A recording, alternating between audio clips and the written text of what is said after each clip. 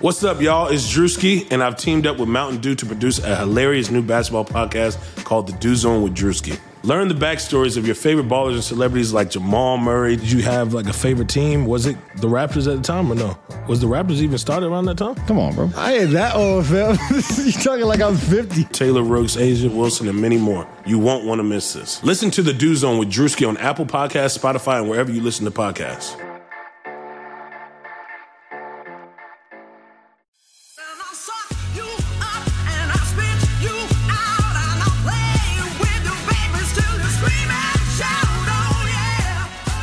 Hello, flamethrowers. Shireen here. We are so proud to bring you a very special Mother's Day episode of Burn It All Down with Canadian Olympian Perdita Felicien. I would like to add a content note for this special segment. We will be discussing fertility and pregnancy. Burn It All Down wishes all the mothers, chosen, birth, adoptive, surrogate, caregivers, and women laboring and loving a very happy Mother's Day. But we would also like to recognize that Mother's Day can be a difficult one for many, and we are holding space for those who are struggling as well. Thank you so much. We hope you enjoy the episode. Hello, Perdita Felicien. How are you? I am well. How are you? I'm currently under a blanket fort recording at home. What does your setup look like? I'm definitely not under a fort. I'll tell you that right now. Okay, why the fort? Well, it just actually helps with the sound. It absorbs extra sound. So, yeah. Yep, us media people know that, but people are like, why is she under a fort? This is a technical thing. So I'm so savvy. How are you coping and doing through all this physical distancing, not just professionally, but personally? Let's start there. You know, I'm doing really, really well. And I have to say, like, I have a bit of an issue with saying that because there are a lot of people who are ailing and who are struggling right now. And it kind of feels like, well, I don't feel underwater. And the reason is, Shireen, I've been shooting the show All Around Champion for the last 3 months, basically. And we wrapped just as social isolation was starting to become a thing. And so I've craved downtime. And this is like, the downtime that you wouldn't ask for it to come in this way, but it has allowed me just to be really still and quiet. And that's beautiful. I've been following you on your Instagram story and your cleaning and organizing. I'm very inspired, but also just kind of shaming myself as I watch you. Is that what you're doing in terms of your downtime, like cleaning, organizing, everything? Everything, the spice rack, the garage, my husband's sock drawer, like everything. But for me, that really is my meditation. That's my self-care. So I could care less about a pedicure, I love to cook. I love to clean. I love to organize. And that is one of the things I've really been stressing to, my sisters. I have 3 of them and girlfriends. It's like, use this time the way that you want to use this time, right? And, maybe it's cleaning the house. Maybe it's coming up with this great idea, but maybe it's literally like you being in a blanket fort, doing what you got to do. And then, letting life unfold the way it's going to unfold.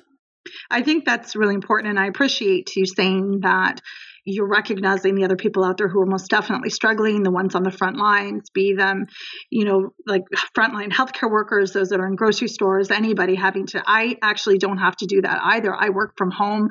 I feel really, really blessed, but I'm very cognizant of what's happening around me. And I don't have to do the emotional and psychological gymnastics just to survive. And I'm very grateful for that. And that leads me kind of to the next thing I wanted to ask you, that your work is very demanding. It has physically, emotionally, psychologically. And do you think your training as an athlete has contributed to the mindset that you have to use this downtime?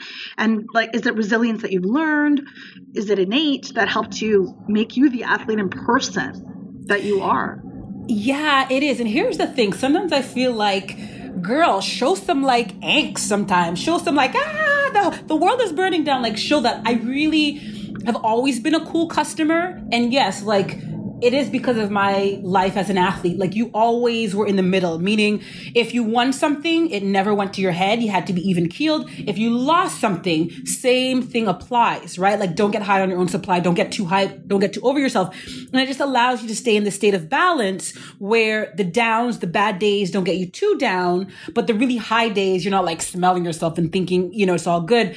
But I think that kind of can be a disservice to me or other athletes because you're always editing your emotions, if that makes sense, right? Like you're always kind of like, well, no, I can't be too sad. Well, no, I can't be too happy. Well, I did this amazing thing. I wrote this book and I'm hosting the show. Well, don't celebrate, girl, because you haven't won an Emmy. You haven't won any prizes.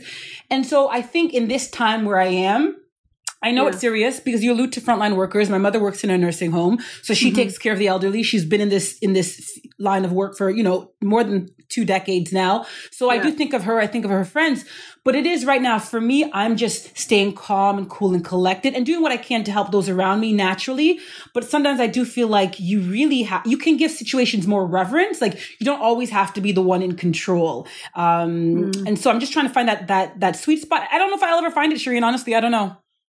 See, okay, Pete, my question is, what are some tips for others of us who are not cool customers? What are some, like, just off the top of your head, what would you suggest to not, you have an infant and how, like, the fact that you're managing to be this level-headed is just phenomenal to me when so much of your own life has been reshuffled and disrupted because of this. Yeah. Okay. So I have this mantra and I've had it for a long time, probably since 2012. And I call it, hopefully I can say one cuss word on here. I call it barbecue that bitch. Okay. Yep. I will take the, the authority to veto that. Yay. You can swear just fine. Okay. Barbecue that bitch. Yay. I love it. When I say that, I feel so empowered. Yes. So basically the premise for me, and I've adopted this since 2012. Like I said, it's basically everything that you feel, Shireen, everything that we're feeling right now. I take those emotions and I feel them. I let them become valid in my life. Right. Right. And then I have this thing where I acknowledge them, but then I try and find a way for them to get out of me, like out of my heart, out of my mind, out of my spirit, out of my psyche. You as the individual have to decide what that looks like for me. For me, barbecue that B means all those emotions that I'm feeling. I write it down on a piece of paper. Okay, I feel like this really sucks. I'm afraid for my sister who also works in a nursing home. And I write all those things down and I let them live on the page, right? And I let them live there for as long as they need to live there. Maybe it's a few hours, maybe it's a day. Then, I take fire to them. I burn that piece of paper and I light that puppy up. And for me, it's extreme. I don't always physically, I can't do that now. It's more when I was an athlete, I would do this. Now it's literally like throwing the paper out or ripping it. But for me, barbecuing that B really means like, give yourself permission to feel what you're feeling. Then take those emotions and put them elsewhere. And then after you've done that, what's your plan? And so it's okay to have a pity party. It's okay to like feel those things. But I think give yourself a time. I used to always give myself a time. Okay, I'm going to be really depressed, probably about this experience for like a week, 10 days, a month. But then when that time frame is over, like it's like the same way you schedule appointments and you schedule whatever. After that's done, this 1 week, whatever it is, or 3-day mourning or whatever you want to call it, then I'm going to get on a mission to find a solution or to take care of myself. So really what I urge everyone to do is like, you got to figure out what that barbecue that B looks like for you in your world. The truth is like, people are going through really serious things. But here's the thing, Shireen, if you don't take care of yourself, you can't take care of your parents who you can't see in the nursing home. You can't be there for your children who are probably like driving you crazy, running around the living room, trying to e-learn, right? Like you have to take care of you first. And it's important to do that. Right.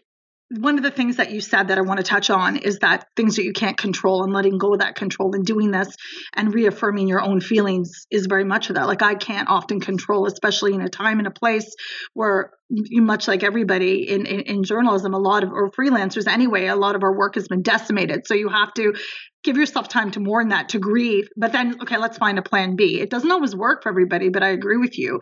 But in terms of not controlling things, athletes generally have had to contend with random circumstances, ruining their chances. Like you, for example, had an injury that kept you from the 2008 Olympic Games. You clipped a hurdle in 2004 and couldn't finish. And was this what you did to accept that and to move forward? You know what? No. Burn That Bee came a lot later than that. And I think it was finding my way through 2004 Athens, being a favorite and like falling at the Olympic Games. You know, I'm a hurdler, we jump things. It's a built-in work hazard. It just wasn't my day. And again, it's like, here's what you can do. You can prepare as much as you can. And that is really what the life of an athlete is. You work and you work and you work. And my line of work, I have 12 and a half seconds, which is what an elite hurdle race lasts, you know, give or take a little bit more. And I have 12 and a half seconds to justify years of work. It doesn't make sense. 4 years I've been working plus, and you're giving me 12 seconds to prove to you that all this crap was worth it. Oh my God, when you say it like that, it sounds so wild. Wild. And like, who would spend 40 hours a week devoted to one thing and you get one shot once every 4 years? And if you mess up that shot, you're not like LeBron James. You're not like Steph Curry. You know, you can't come back like every year and contend for the NBA championship or the Stanley Cup. You don't get that, right? Right. And so I really had to, it took a long time. You know, my career, I started in 2000, pro in 2004, retired in 2013. Over those years, I realized all Perdita can do is show up, stare down those 10, I call them bombs, because literally running a hurdle race is like a minefield. All it takes is one of those hurdles to like detonate in your face and the whole thing is over. And it's like, you have to stare down those 10 barriers. But here's the thing, Shireen. The girl in the lane beside me, to my right and to my left, and like adjacent to all the other lanes, I have no control over what she's going to do. So why am I going to take my precious energy, my mental capital, and burn it and waste it on what she could do or what could happen? I've learned, and it took years to learn this, it doesn't make sense. So here's the thing with COVID-19 and Corona right now. It's who would have predicted this? Like nobody, right? Yeah. But all you can do is take care of you, your mind, your space, your people, and your circle, whatever that is. Everything else, I'm not saying you shouldn't pay attention and you shouldn't be able to weigh in, of course. But if that's not serving you, like there's a point now where I don't watch the news. Like I love to consume news. My husband loves to consume news, but I've decided like, you know what? I'm just gonna pare down on that for a little bit because it's just too much. It's just too much. It's overwhelming. I can't control what China's doing. I can't control what the United States is doing. I just can't. And so I've made a conscious decision that I'm going to focus on me and what I can control. But once you let that go, it is so freeing and so liberating. Like it makes everything to me a little bit simpler. I love what you said about mental capital. Like that is so key. Like you're not going to waste that. That's absolutely true. And I mean, we're seeing this global pandemic now, and it's impacted sports in a way that I've never seen in my lifetime. And during the course of your storied career, it's not the same level as this, like you said, COVID-19, but SARS did impact Canada about 16 years ago. Did anything you were involved back then get canceled? Anything even at a smaller magnitude? You know what? I remember hearing about it. Oh gosh, SARS seems like a distant memory now. Like 16 years ago. 16, yeah. Not like this. Like the way it's affected the global sports calendar. One, we all know the Olympics have been pushed back to 2021.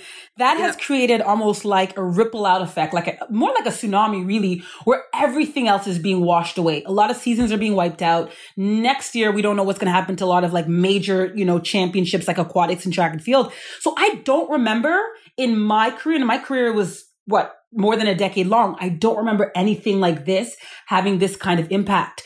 It's unimaginable what athletes are facing right now and how they're going to juggle this. I just don't know.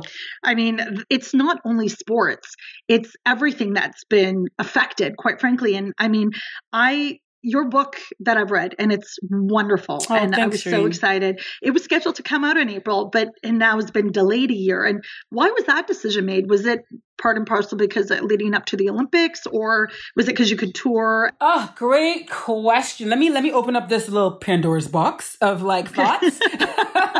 And you know what? No one's explicitly asked me that. And of course, I've made the announcement that my book, My Mother's Daughter, is not going to be released on April 14th. So a few people are like, well, this is when it should come out. The appetite is there for it now. People are at home. You have a captive audience. And I think they're right. I think, now could be a really great climate.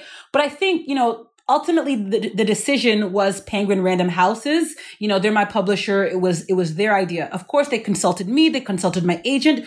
But I really feel like we don't have brick and mortar stores to support it. We wouldn't have open libraries to support this book. Right. And that was something that was really important for me. You know, in the book, I talk about some of my earliest memories being at Kohl's, the book people, and we really weren't able to like afford books or buy books, but we'd go there to read them. And I'd like lay in the rows or wherever on the floor, on the carpeted floor. And people who want to buy books would have to like step over me, you know, while my family is like in another section reading what they want to read, right? So I want the library experience for my book. I want to be able to go to chapters in Indigo physically and talk about the impact of this book. And so a bit of it is, I think they're realizing that they wouldn't be able to like market it and really celebrate this book the way that they wanted.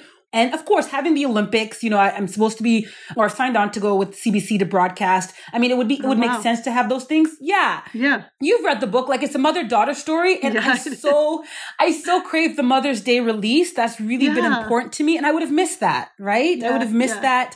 I had a lot of, pictures like in my head about like I was actually going to give it to my mom if she's listening to this. Sorry, it was spoiler for Mother's Day and my daughter as well, even though I think my kid should only fit me, but that's just a thing.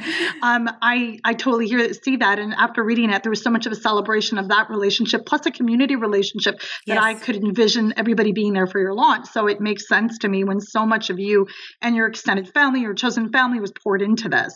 So, I mean, like, I totally see that. And I respect that. I'm looking forward to when it comes out and we will talk again. Speaking of mothers and daughters, Nova is almost one. Yes. I don't know where the time went. I don't know either. What has that been like through this to have a baby, go out, be social? I still remember when you took her for just alone, you and her on your first walk. And I was like, yeah, you're a champion. You're doing this. Oh, I'm feeling all the feels right now.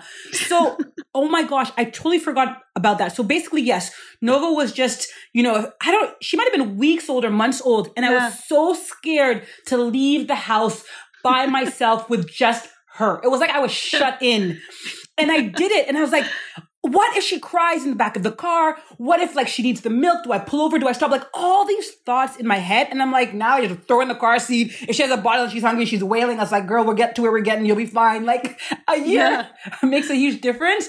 But I will say like, the way that I've approached parenting, I feel like, you know, I'm almost 40. So I had Nova really late. I had her just before I turned 39. So a late mother by design, you know, she wasn't an easy baby to have, right? We needed help. We needed fertility treatment. So having her, she's like our little miracle baby. But what I have to be careful of is the athlete in me expects so much of myself that I don't pour that into this little soul, this little spirit, that I allow Nova. Like Nova is about 3 weeks away from being 1, and this girl refuses to walk, okay? She's like, I'm crawling. I am getting to where I need, and she's a fast crawler, but she has no interest in walking. And there's a part of me that's like opening the books. And I'm like, okay, you know, when is she supposed to walk? Oh, Nova, I think you're late. Are you late? But I'm like, Perdita, quell that spirit. This is her life to live, not yours. You're living your life. Let her lead hers. And so this is always a fear of mine. I'll be honest, with you, with being a mother one day is I don't ever want to be, this is why I don't coach, right? Like I mentor, but I don't coach, is because I know I'm a hard person to please. I know I'm really, really tough and my expectations are so high. And I'm really working hard, Shireen, to not impose that on my daughter so she can have a really free life and a free existence, right? And she's a happy baby. She's a social baby. You know, I take her out and it's fun. In fact, when I first started shooting the show that I'm working on, I'm sure we'll talk about it, All Round Champion, a TV series, she literally was born at 4 pounds, was in the NICU, and literally she maybe was 4 weeks old. And I get a call saying, hey, you know, that pilot, that thing that we got greenlit, and you're our host. Can you get on the road for 12 weeks, the entire summer of 2019, and host this TV show? And I was like, no, I can't. Like, I'm not leaving my daughter alone. And when you talk about the relationship about mother and daughter, it was my mother who sat me down and said, yes, you're a mother now. And yes, Nova is really going to need you. And she's not fully on her way yet, but you are still Perdita. And this is something that you have worked hard to achieve, like hosting a whole TV program. You have to go. And she gave me really the permission to say, I'm not being negligent if I leave my daughter or if I say yes to this opportunity. Like I can do this. And it was hard, Shireen, to do that. But looking at her almost turning a year, and you're right, where does the time go? It's like, oh my God, like moms, Shireen, we can do whatever the heck we want. Don't you think? Yeah. I still struggle with that. And I love that your mother gave you the permission, the validation to make that choice, because that was a part of her story. And I think that's really fascinating to me. And I still struggle with it all the time. You do. Can I do this? My work, I travel. Well, no, right now I'm going from like the living room to the kitchen. That's about the travel that I do. but I do a lot of travel as well. And on one particular event, I was supposed to be in Australia for Eid and missed the end of Ramadan with my kids. And I was like, I can't do this. I was bawling. And my daughter's like, what's wrong with you? I would have booked this ticket years ago.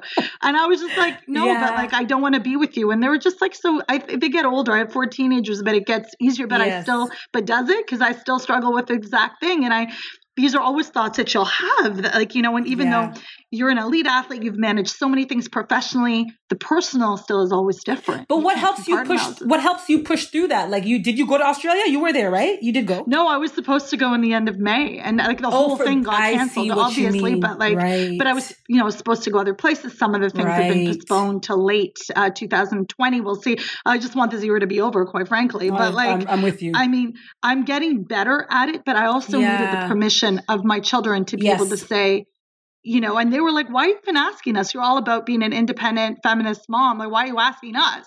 And I was like, I'm still trying to reconcile those pieces. But as far as I'm really glad to hear that All Around Champion had wrapped up, because I was thinking about that as when we were talking about this, because I mean, what a great show. Also a show conceptually that as someone who does sports and is an athlete, I was like, how is this even happening? Yeah. I did a yoga stretching class last night and I'm done today. Did you pull anything? Like yoga to me is like another universe. It's so hard. I can run for 90 minutes on the pitch. Yes. I can do what I need to do. I cannot stretch without hurting. Same. So All Around Champion, were you in on the concept as well? Did they bring it to you and say, we want you to host? Or no. So I'll tell you quickly about it. So All Around Champion is a series that they told me the concept, which is essentially 10 elite athletes. They're pretty young. So they're all under 16 years old, but they're elite in gymnastics, swimming, diving. And so basically what happens is we're together for 10 weeks. And every week they have basically 1 day to just get introduced to the sport, 2 days to train, and then on the 4th day they compete in the sport. But the person whose sport it is becomes the coach. We bring in a sports star who's accomplished amazing things in that sport. So we bring in a star gymnast to come in and help the child. I shouldn't say child. We're not supposed to call them children. The athlete who's or the sport leader whose sport it is to coach the others. So the others don't ever compete in their own sport. They compete in their competitions. Hopefully it's making sense. You don't need a flow chart. So basically the concept is gnarly because you have 2 days. It would be like me having 2 days to do tennis and then another couple days to do snowboarding or whatever it is. These children throw themselves into these sports. We have some injuries. We have tons of tears, lots of drama because they're living together for these 12 weeks. I'm their host. And, the mama in me really wants to nurture them. But I told you about how hard I am as a coach and an athlete. The other part was like, I'm not taking this crap. You see this? What you're doing? I have to get, kind of firm and stern. And I do. But I love the concept because you see these athletes stretch and grow. And why I'm proud of it, Shireen, is it's really a show that mothers, fathers, families, children can watch together. And there's not tons of those out there, right? We literally stopped filming on March 10th. And then you saw how quickly COVID-19 took hold, right? So we were lucky to wrap when we did. The sports goddesses love you. They're smiling down on you. They must. I'm telling you, I did something right. While we were just touched on your book, again, I really loved how you narrated your mother's story as an observer, but then it's wrapped into your story as well. And I do want to interview you fully when it's closer to book launch. But I just wanted to touch on one specific line that you wrote that really, really affected me. And you wrote, education was not something her parents could afford to value. And you're describing your mother and your maternal grandparents at this point, but it was so poignant. And especially now, it's so relevant. Yes.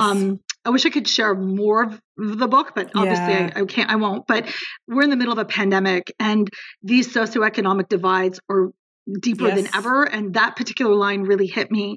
And just not only in relation to athletes handling this, but in communities handling this, like being able, what we can afford to value right now. Yeah. Well, my mother, when she was around, before she was 12 years old, she had to basically drop out of school. So my mom has less than a grade 7 education.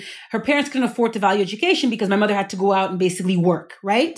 And so she craved that in the lives of her children, that we had education. But to your point, I think what really Corona is showing us is the haves and the have-nots in many ways.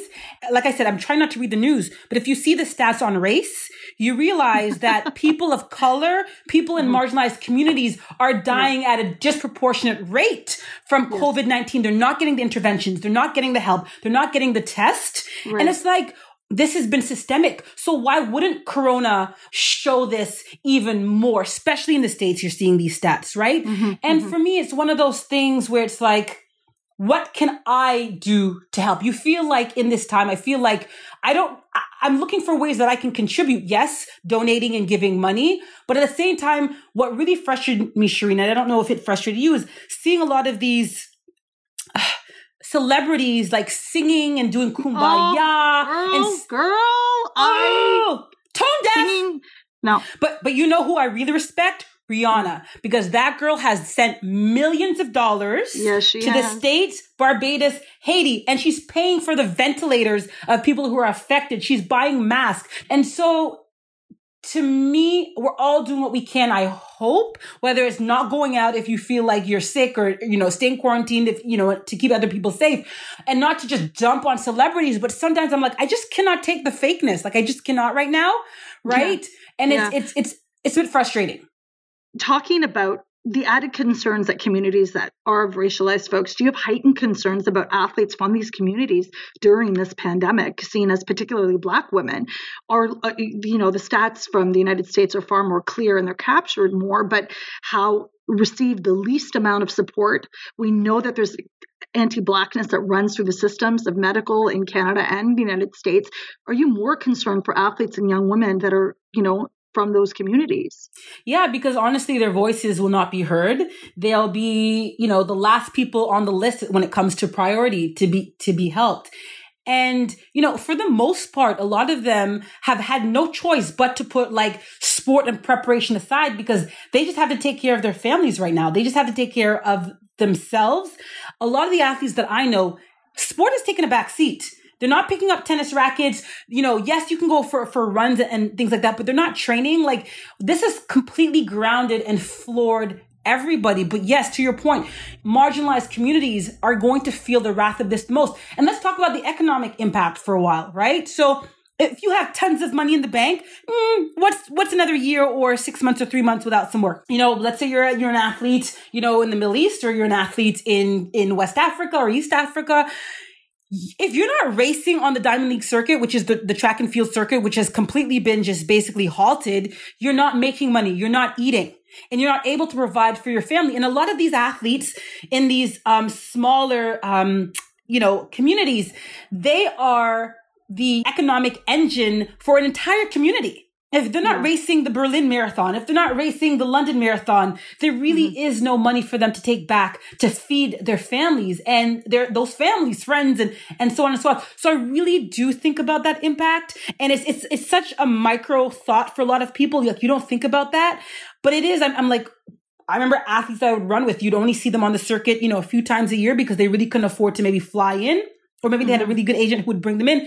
And that they're going back and that, $1,000 US prize money is tons of money to them, right? Yeah, it is. Yeah. It is. Yeah, but that's gone. That's gone. And I think that so much of this is correlated and a lot of people don't understand. I have a lot of issues with the Olympics and like the Olympic Committee and the way they do things. But I also realize, because I struggle with that, I'm like, I realize the militarization of these events and the way they gentrify neighborhoods. But I also realize that the Olympics is a place to truly showcase women's sport, and they won't be able to do that this year. And for some people, 1 year is a really long time, particularly Black women athletes, brown women athletes who aren't getting an opportunity and may not have money to show up next year. the possibility here is that your partners, your sponsors, your federations, whoever, because of the Olympics being postponed 1 year, and yes, the IOC is urging if athletes have qualified, they get to hold their spot. At the same time, a lot of these national sport organizations, I'm not saying they're all crooked, but maybe I am, but truthfully, they hold a lot of power. And this 1 year is so nebulous now that a lot of them might have, the ability here to just snuff someone's dream out.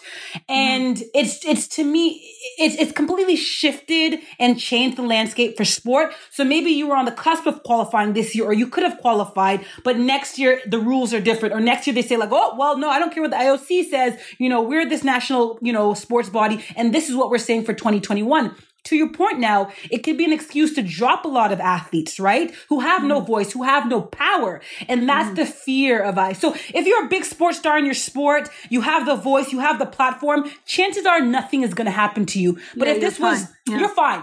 But if this is your chance, if this was your 1 year, a whole year to fund an Olympic dream, Shireen, costs thousands and thousands of dollars. And not only the dollars, right?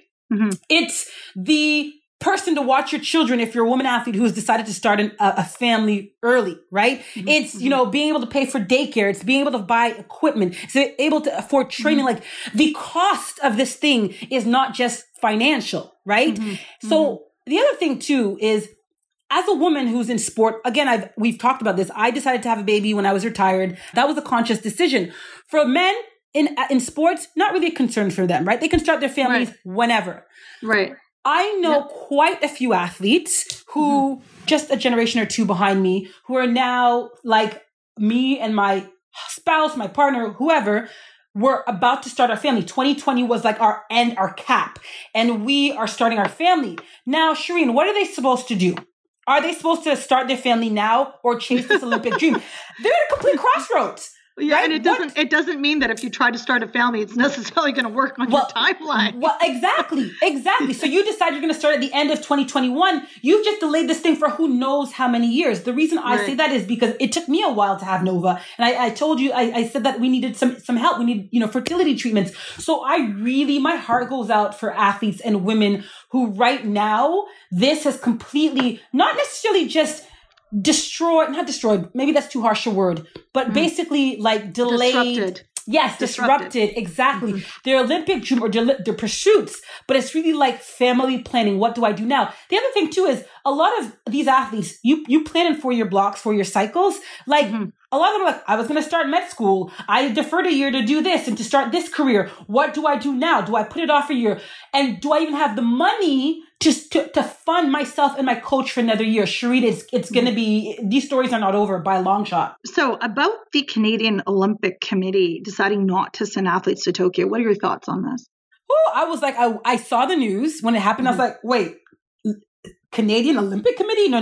Let me read this again because I too was very surprised. I got to tell you, it's not always Canadian institutions that impress me, Perdita. You know that of all people. That's right. And just for our listeners, this happened before the Olympics were officially announced to be postponed until July 2021. So. Exactly, and they were the first country to do this. The IOC was hemming and hawing. They didn't make a decision on whether they'll delay, but Canada basically called and said, look, nobody is going. I was shocked, Shireen, because, Canadians aren't one to rock the boat in that way, but I was really proud of the Canadian Olympic and Paralympic committees because they took a stand. And quickly you saw Australia, do similar. And I feel like it really forced the IOC's hand because you can't have an Olympics if you don't have the world's best athletes, right?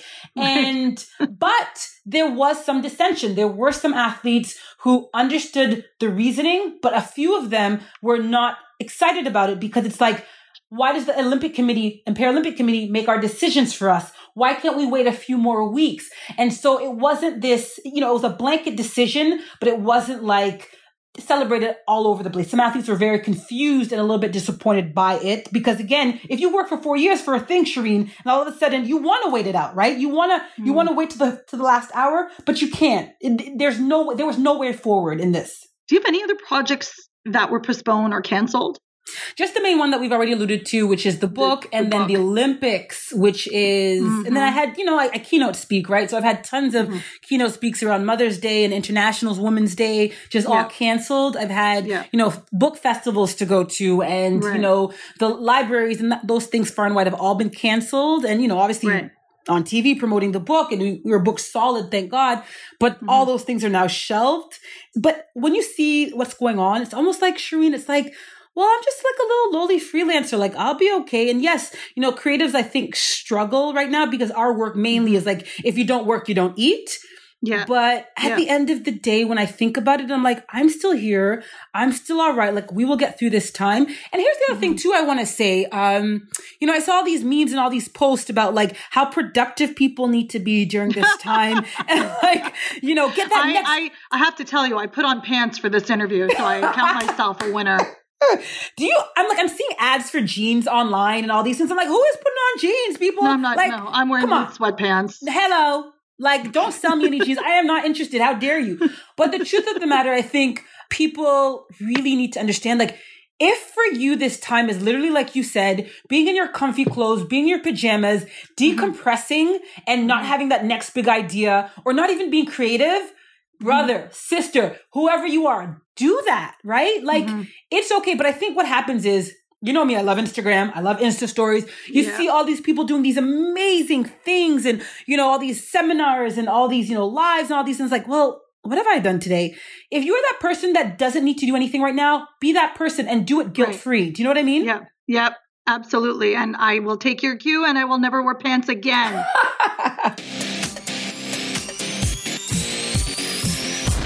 This special episode of Burn It All Down Mother's Day 2020 was produced by Kasia Mihailovich. We at Burn It All Down wish you the best in health and safety and as much wonderful time with your loved ones. And if you cannot be with them, hope you can be with them soon. Take care, be safe, and burn on, not out.